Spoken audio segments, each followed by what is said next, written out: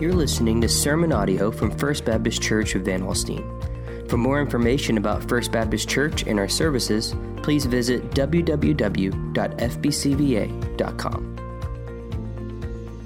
Good morning. It's good to be with you. My name is Jace Williamson. I'm one of the pastors here. If you have your Bible, would love to invite you to turn to John chapter 5. We're going to be looking at verses 39 to 47 this morning.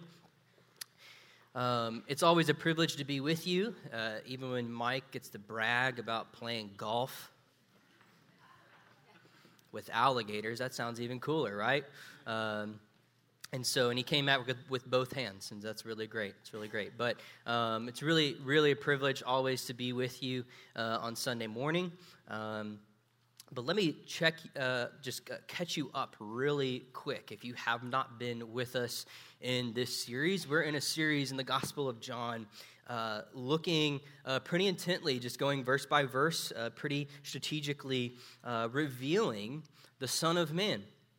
We're looking at the thesis statement in John chapter 20 that would say that these things are written so that we may know that Jesus is the Son of God. And when we believe in him, we have life. And so when we've been looking at these things, these stories, these sermons in the Gospel of John, it should be viewed through this paradigm, that these are written so that we may know that Jesus is the Son of God. And so last couple of weeks, we've been in John chapter 5, and I want to just catch you up. If you remember way back a couple of weeks ago, some of you have slept since then. And so Jesus healed on the Sabbath. And this was a big deal that made a lot of people mad. And from there, he began to explain why he has the authority to do such things. And he said that he is equal with God. And one of the things that he did last week is he kind of brought us into this metaphorical courtroom, if you want to call it that, and he starts to call witnesses, right? And he gives evidence on why he should be able to speak this way and why he should be able to heal on times when healing was prohibited. And he says that he gives evidence. The witnesses that he brings forth are the works, the testimony from his Father, from the Father himself, from John the Baptist, to the Scriptures. And all of this points to his true identity as the Son of Man. But today, he's going to kind of turn towards his accusers, those who would say that he's wrong, those who would say that he's being heretical, and he turns towards them and he begins to have his closing argument, so to speak, to say, this is what you're missing. And not only this is what you're missing, this is why you're missing it. So let's pick it up in 39. I know we looked at 39 last week, but I want to kind of get a running start into what we're looking at today. So let's look at verses 39 to 47 together. It says this: You search the Scriptures because you think that in them you have eternal life, and it is they that bear witness about me. Yet you refuse to come to me that you may have life. I do not receive glory from people, but I know that you do not have the love of God within you. I have come in my Father's name, and you do not receive me. If another comes in his own name, you will receive him. How can you believe when you receive glory from one another and do not seek the glory that comes from the only God? Do not think that I will accuse you to the Father. There was one who accuses you, Moses, on whom you have set your hope. For if you believe Moses, you would believe me, for he wrote of me. But if you do not believe his writings, how will you believe my words? For the first time in our nation's history, the occupation most desired from the rising generation, Generation Z, is not lawyer, doctor, astronaut, teacher, or professional athlete. This generation simply wants to be famous. They want to be influencers. They want to reflect the stars on YouTube and TikTok. And this phenomenon has been studied extensively by a guy named Jonathan Haidt, who's a social psychologist. And as he dove into the cross pressures of this generation that is unhappier each year, that is rising quickly with depression and anxiety rates soaring higher than they ever have, he found that the rise of unhealthy mental states, especially in teenage girls, is in direct correlation with the widespread use of two things: smartphones and social media. And he marks a date, February 9th, 2009. Anybody know where they were on that date? That was Marshall's birthday. Happy birthday, Marshall. Great. That's exactly what I was going to say. He marks February 9th, 2009, as a day that should live in infamy, because this is the day that fundamentally changed the way that humans sought affirmation, acceptance, and fame, because this day was the institution of the like button. The like button popped onto the scene on February 9th, 2009. And now your popularity was quantifiable. Your validation could be seen. And researchers have commented on how this little button has changed our brain chemistry, actually. When that little notification that used to be blue and now is red, because you could pay attention more to red things, right? When that notification little pops up, our brains are hit with what's called dopamine. And it results in this exhilarating feeling, one that's highly addictive. And this feeling is something that human beings chase after, which explains the constant need to check your feed, to get the fix. And commenting on the retweet button, which is Twitter's version of the like button, one executive said this: "We might have handed a 4-year-old a loaded weapon." It's interesting to note as well that the institution, the person that created the like button for Facebook, does not use Facebook.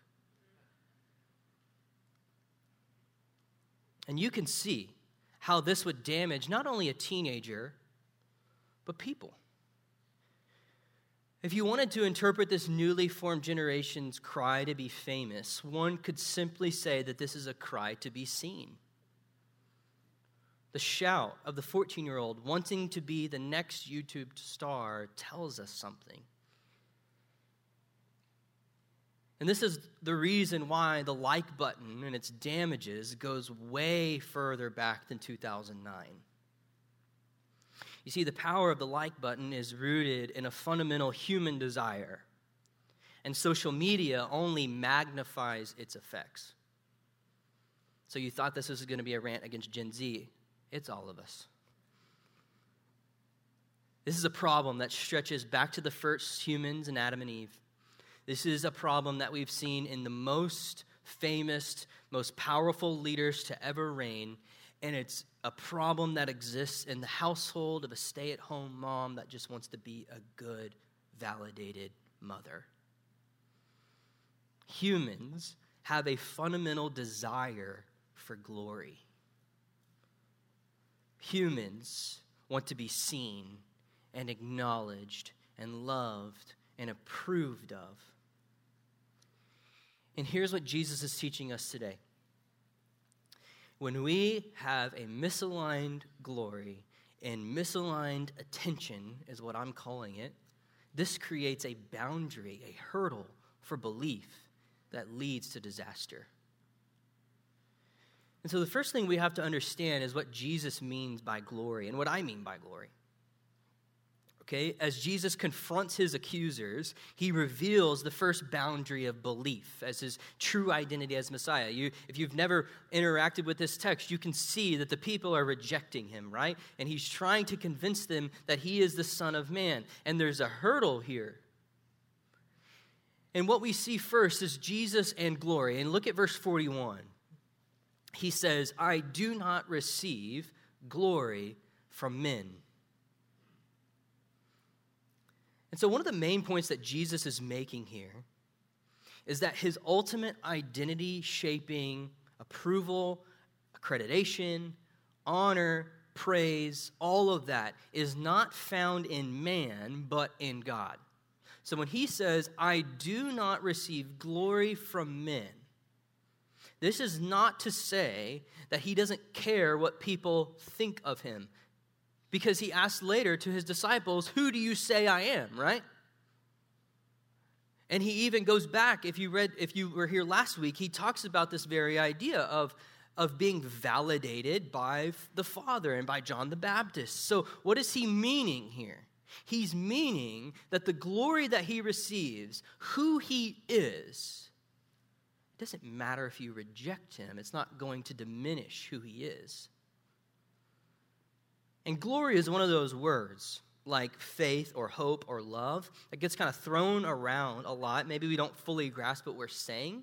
We use it like to God be the glory and all those types of things. But the biblical term glory has to do with the status or honor that is bestowed upon someone.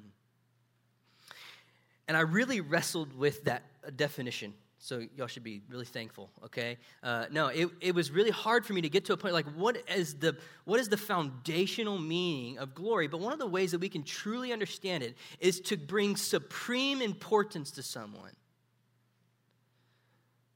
So when I'm saying to God be the glory, I'm attributing to him a right status of him. But it's not just the status that we're acknowledging, it's also a state of being. And I want you to kind of hold that in your head for just a second. It's going to come back around. Because when we say, to God be the glory, glory to God, we are giving him the honor he is due. And the glory of God is not dependent upon our right acknowledgement of who he is. We didn't extend his glory through singing this morning. He was already glorified. But we as human beings are rightly acknowledging the glory, the worth that he is. And the same thing could be attributed to Jesus. That's what he's saying. My worth isn't in your opinion of me. You know, I used to, when I was playing ball, I would have a couple things written on my shoe. And one of those things was GGTG, which was give God the glory. And when I was in 7th and 8th grade, I just thought, if I write that, my 3-point percentage would go up a couple points, maybe, okay? Or maybe I could dunk, maybe. Be praying for that forever, I think. But, even in our imperfect ways of saying, give God the glory, what we're saying is, I'm going to rightly acknowledge who it is that controls all things, who it is that is over all things. But there's another piece that's often missed, and this is the state of being that I was talking about. So it's not only rightly acknowledging who God is, but I want to bring to your attention Exodus chapter 40. If you know what happens in context, this is the end of the book of Exodus. God had freed the people of God, and he had made a covenant with them, and they had built a tabernacle, a dwelling place to worship. And at the end, they had built exactly what God had told them to build to the exact design. And at the end, we read this in chapter 40, verses 34 to 35. It says, then the cloud covering the tent of the meeting, covered the tent of the meeting, and the glory of the Lord filled the tabernacle. And Moses was not able to enter the tent because the cloud settled on it. And the glory of the Lord filled the tabernacle. Here's what's really interesting about this. That glory both involves God's character, God's honor, God's supreme importance, God's holy otherness, but it also involves the manifest presence of himself. In the Exodus, God's glory is made manifest by this terrifying pillar of smoke and fire, something that's unapproachable. You have this manifest presence of God in the fire, right? When he shows himself to Moses, seems very unapproachable. The people are scared. When they see Moses go to the top of the mountain, they think he's dead. All of this is the glory of God being manifested. But do you know how God manifests his glory in the New Testament? Hebrews chapter 1, verse 2. Jesus is the radiance of the glory of God and the exact imprint of his nature, and he upholds the universe by the word of his power. John chapter 1, verse 14. And the word became flesh. And what? The word is dwelt. It's the same word for tabernacle in Exodus. Dwelt among us, and we have seen his glory. Glory is of the only Son from the Father, full of grace and truth. So what we could say is this: Jesus is the personification of God's glory. It is God's glory in the flesh. When you want to see God's glory, look at Jesus. Jesus' accreditation, his honor, his praise, his validation comes not from the approval of man, but from he who has sent him, verse 37. Jesus' validation is rooted in God's approval and not the approval of man, the divine accolade, as we'll talk about later. And as he walks in alignment with who God is, God's will, that's why he says, I can do nothing apart from the Father, right? As he walks in alignment with God's will, he glorifies his Father more. Go to read John 17. We'll get there eventually, maybe next year, okay? But we'll get there. And he says, I have glorified you, now you glorify me, so that they can glorify you. He's talking about us.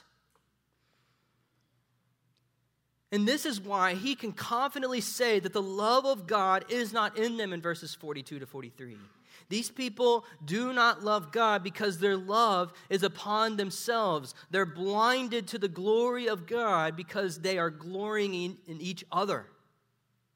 And what Jesus is saying, he's saying a radical thing. He's saying, I know that you don't love the Father because you don't love me.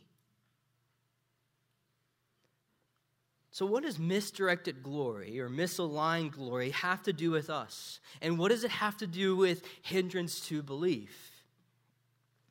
And here we must understand the human desire for glory. If you look, it says that there's some other, you do not receive me. Why? Because there's maybe some other people that are coming in your own name. What he's saying is like there may be some historical basis that there's other messiahs coming and saying, hey, I'm the guy. And you accept them, but I come in my Father's name, and you reject me. And then verse 44 helps us, right? It helps us kind of answer this question of what does it have to do with the hindrance to belief? I want to reread this because this is pretty important. I want to camp here for just a second. It says in another translation, how can you ever believe? What's the purpose of the book of John? To believe that he is the Son of God. How can you ever believe when you are so busy receiving glory from one another and do not seek the glory that comes from the only God? Here's what I want to bring to you.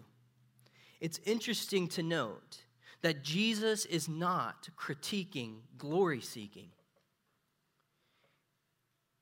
just misaligned glory seeking.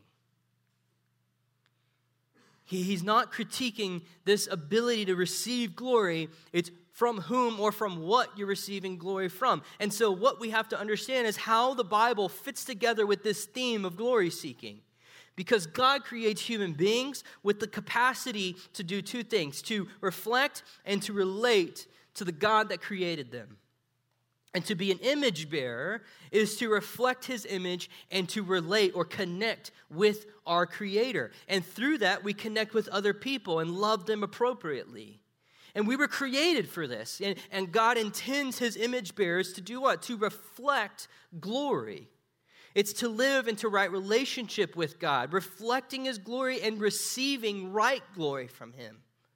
And this is the validation that God is our creator, we are creation. He is our Father, we are sons and daughters. And this is where the fundamental desire for glory comes, aka the like button, why it feels so good.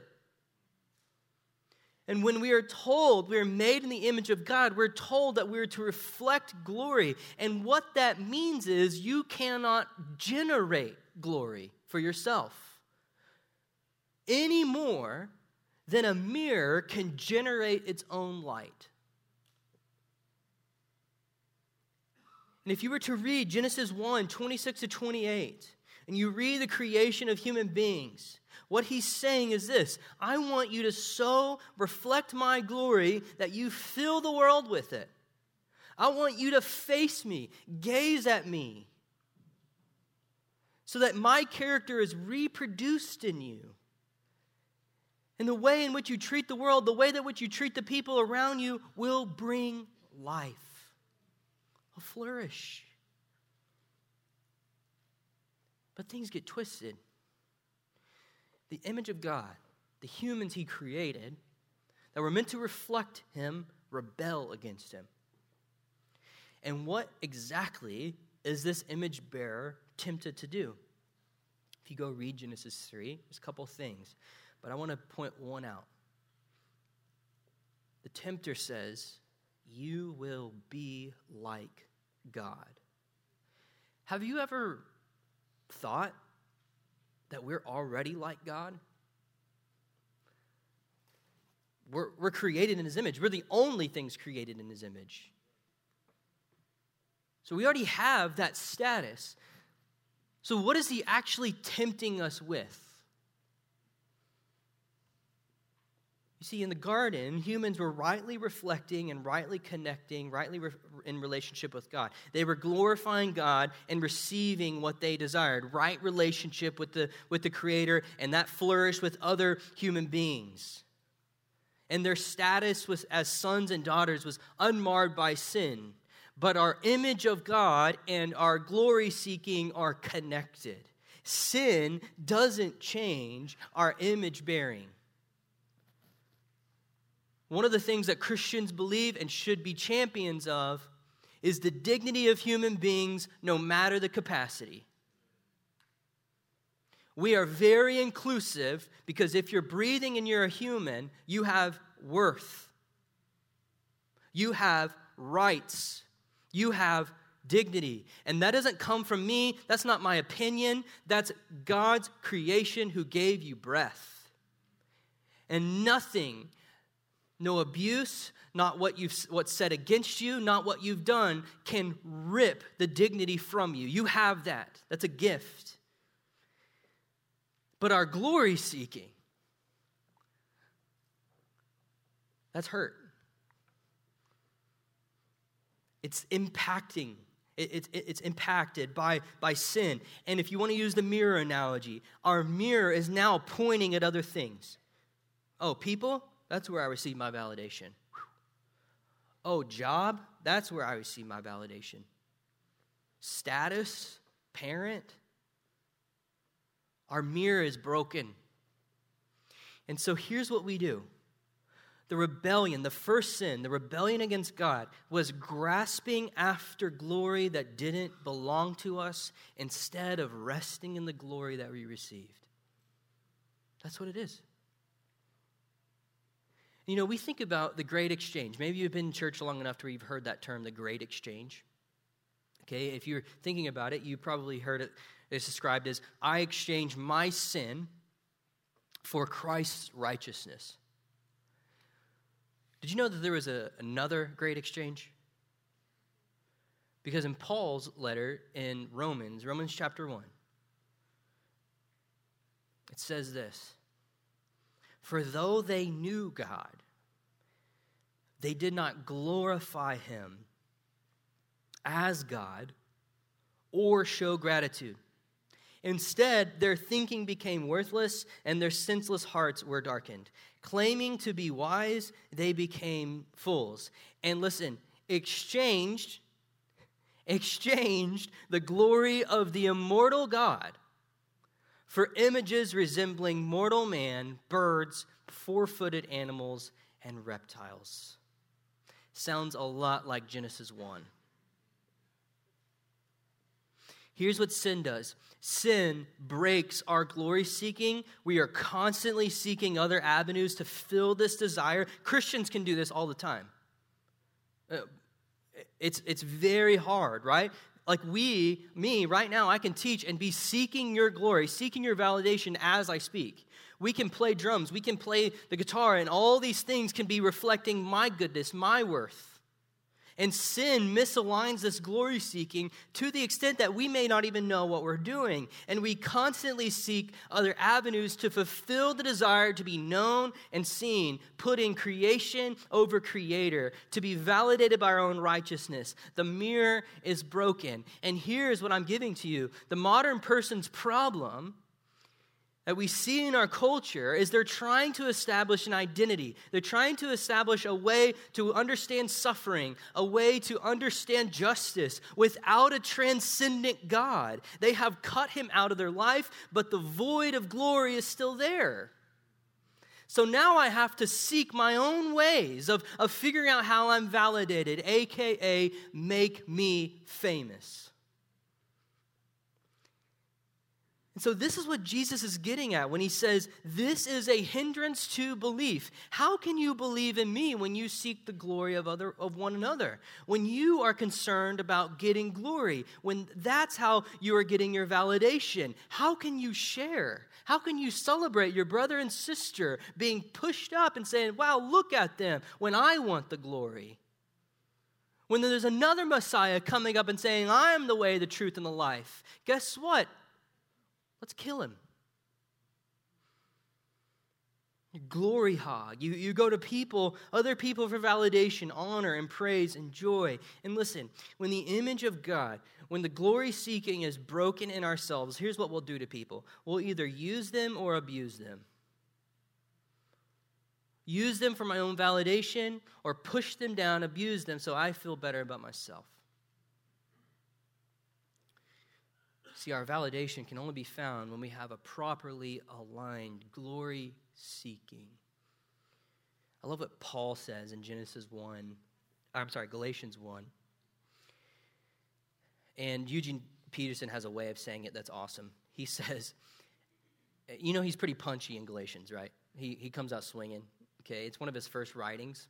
And so he's just like ready to go. And so he goes, do you think that I speak this strongly in order to manipulate crowds or curry favor with God or get popular applause? If my goal was popularity, I wouldn't bother being Christ's slave.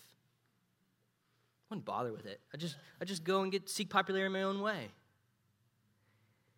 But the third thing we got to realize, that there's a restoration to this broken, misaligned glory. See, through the scriptures, you see this idea of glory being restored. And the question that I'm going to answer for the rest of our time is how? How does this happen? And when you think about the full biblical scope of how God interacts with his people, from Genesis chapter 3 to Revelation chapter 21, God seeks to dwell with humanity. He gives us himself. Let's look at one piece. Moses on the mountain in Exodus 34. So one of the things that happens right before this is they do exactly what Paul said in Romans chapter 1. They exchange the glory of the immortal God for creatures, for created beings, right? Because what do? They take off all their gold.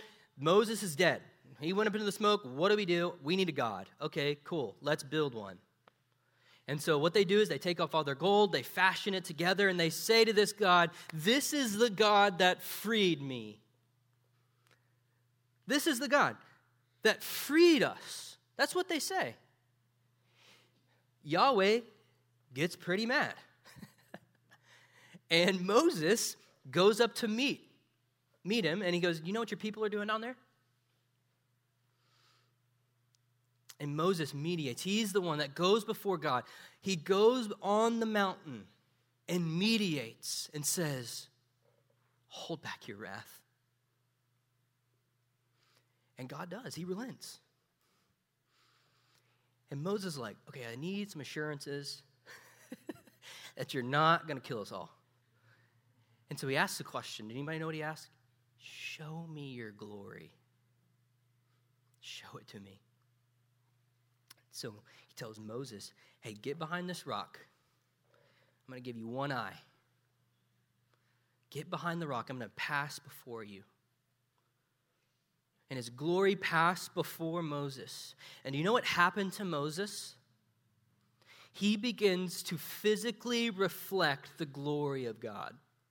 As he gazed upon the manifest presence of God, he begins to reflect him physically.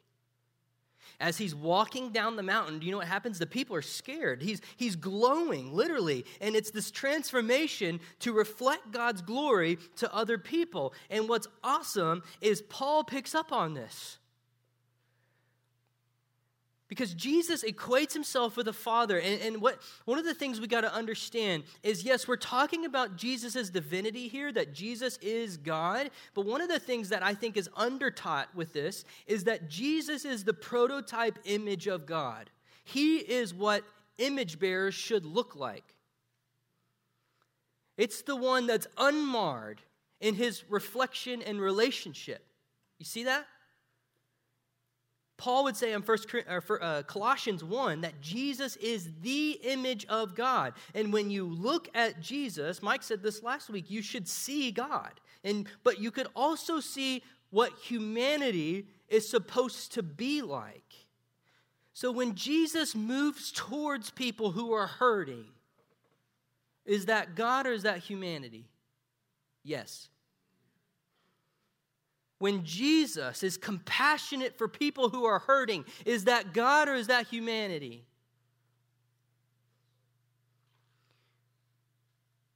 You see, there was this perfect reflection. The mirror was unbroken between Jesus and the Father. And when you look at Jesus, you're supposed to see the beauty and the glory of God. And Jesus says to them, you believe Moses.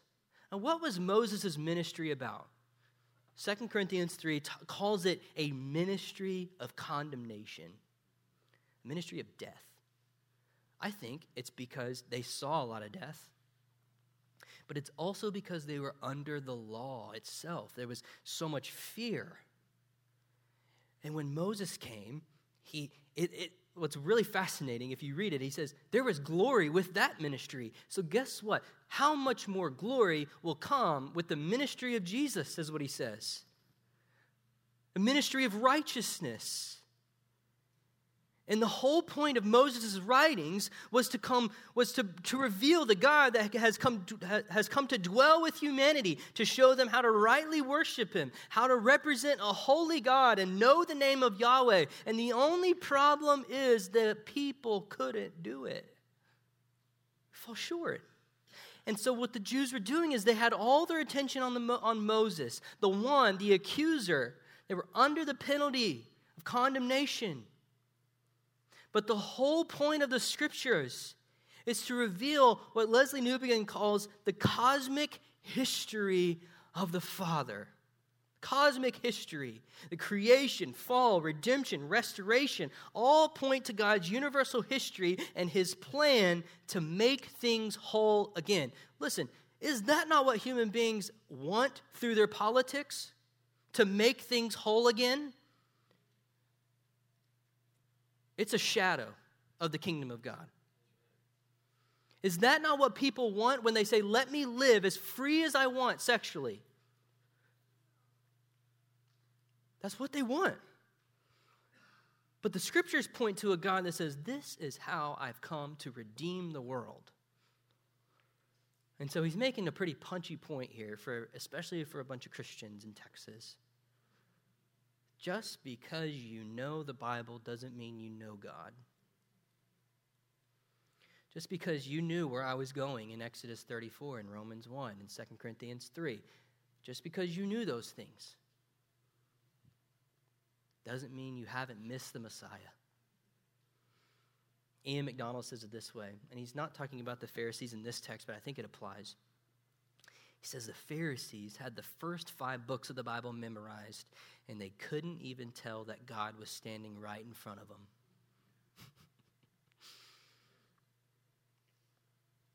But here's where Paul comes into play. He says that the veil that's revealing the glory of God has been set aside in the ministry of Jesus. Because why?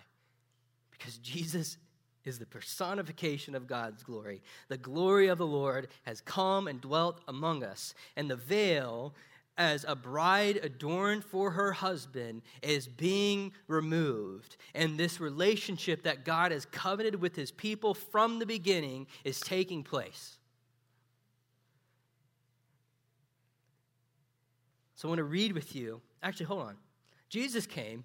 This is why Jesus came, to show us how to rightly worship, to show us how to reflect the Father, and more than that, to enable us to be transformed to his image through his death. And it's not a coincidence that the next thing you'll read in John chapter 6 next week is him equating his body, in which he separates for people, as the manna that has come down to feed. And it's satisfying. And there's actually some left over. And so what Paul does in 2 Corinthians 3, he says this: "Yet still today, whenever Moses is read, a veil lies over their hearts. But whenever a person turns to the Lord," think about that, "sets their gaze, the veil is removed." Now, the Lord is the Spirit, and where the Spirit of the Lord is, there's freedom. And we all, listen to this, with unveiled faces, are looking as in a mirror at the glory of the Lord and are being transformed into the same image from glory to glory. This is from the Lord, who is the Spirit. Listen, this is where we miss it with discipleship. We can make this into a consumer thing where we come into these doors and just consume words and then walk out unchanged.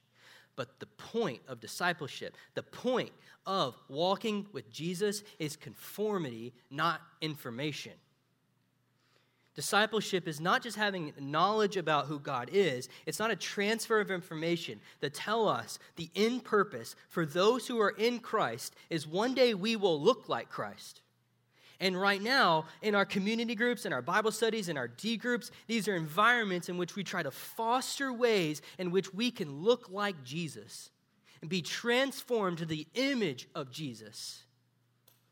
And so when we talk about this, when we look at our church and we go, do we reflect Christ's love to the world?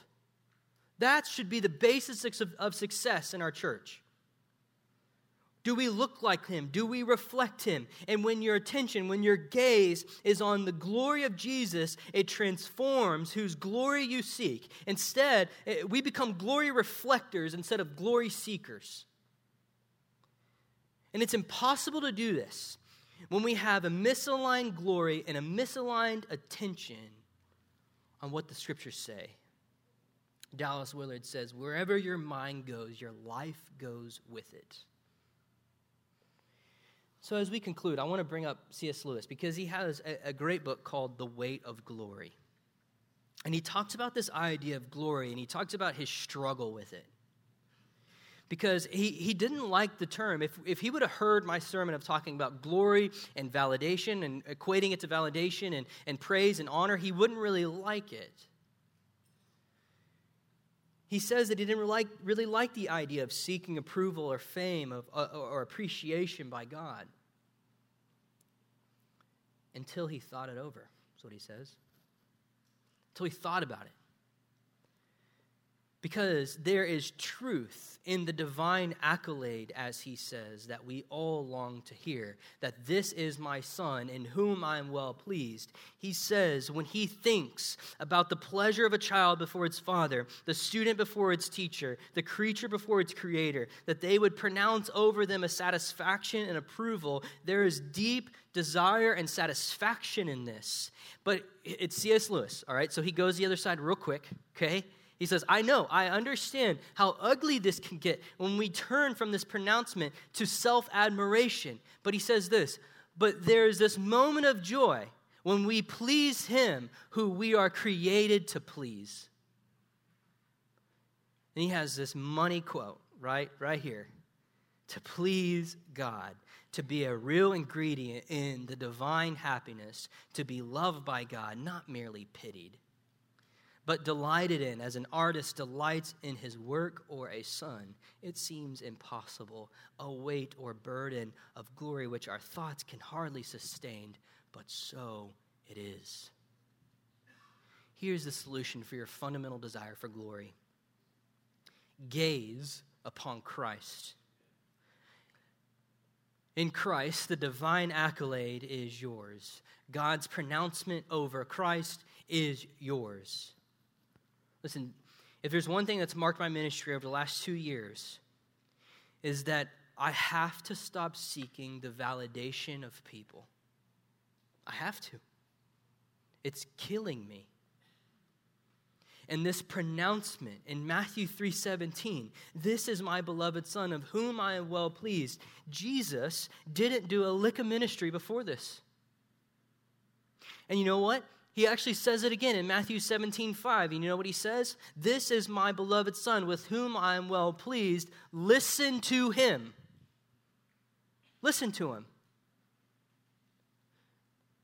Through Christ, the source of our glory is restored. The mirror is here. The glory you seek is upon us. And when you create your own glory, when it's misdirected, you have to go to so many other places to get your sense of value. It's oftentimes when people have very successful high school sports and then they get out of it and no one's paying attention to me. We have to go to so many other places to get your sense of value, your beauty, your significance. That's like a mirror trying to light itself. It won't work. You can't believe it. You're made in the image of God, and if you get your beauty and your sense of significance and worth from his love, you're going to have to turn around and worship something else because you're made in the image of God. Tim Keller says it this way.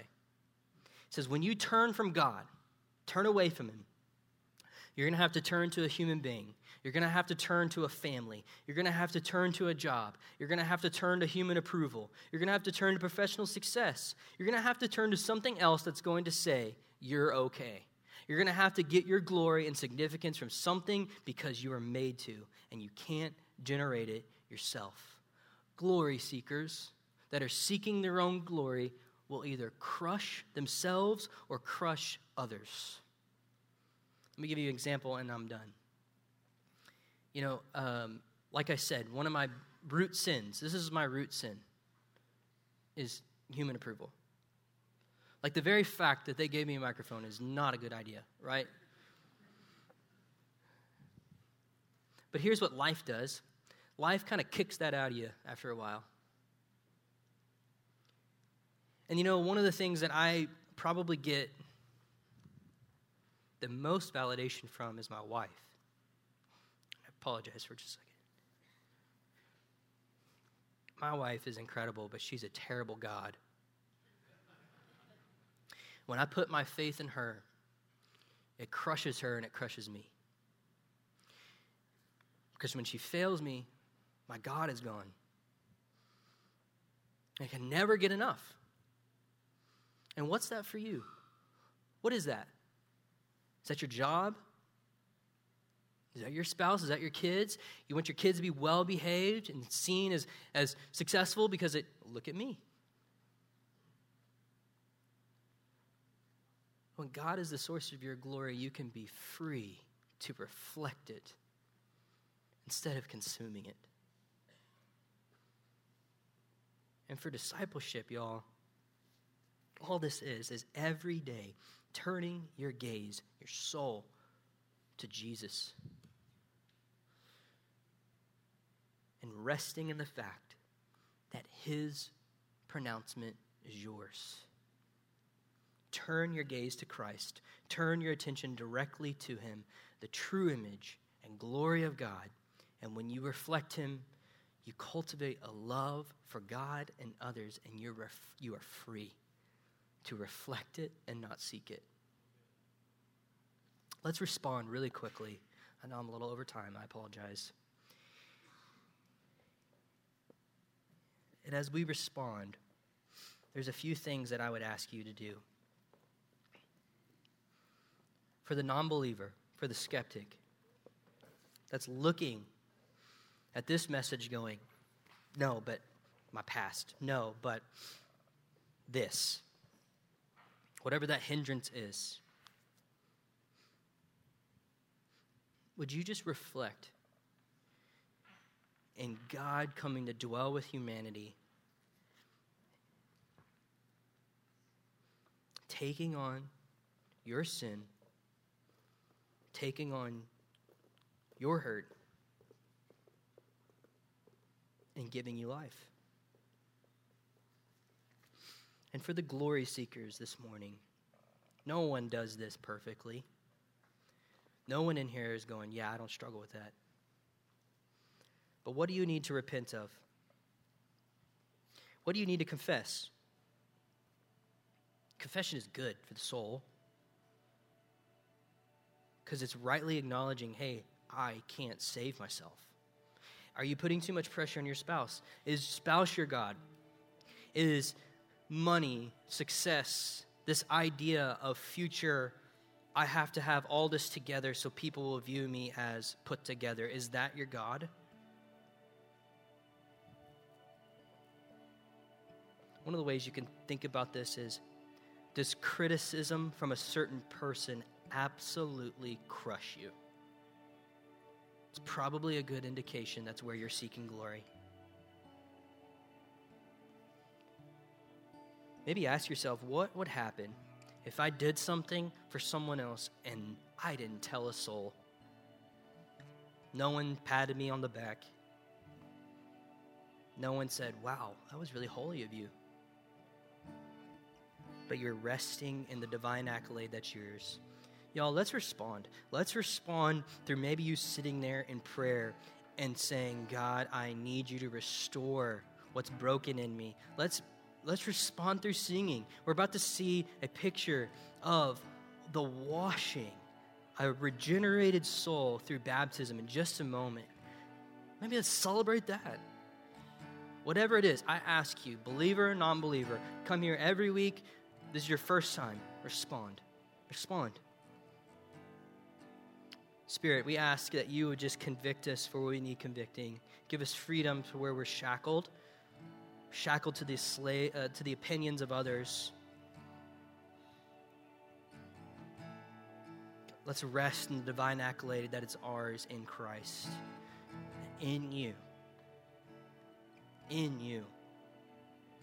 We're your child. We ask this in your holy name. Amen.